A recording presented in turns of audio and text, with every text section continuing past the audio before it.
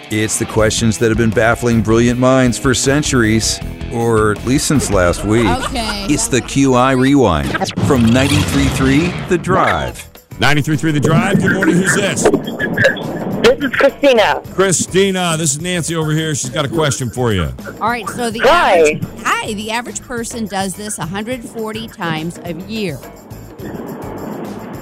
Clips their fingernails. Clips their fingernails is not a bad start. That's not it, but not bad. Christina, have a good weekend. Thank you.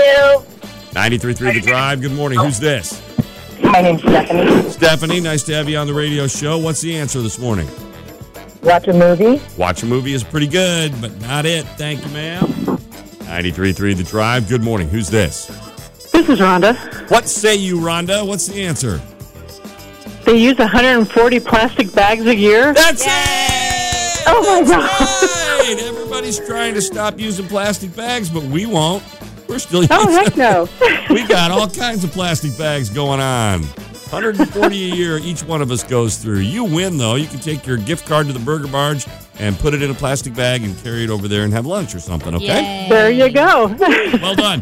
It's the QI Rewind from 93.3 The Drive.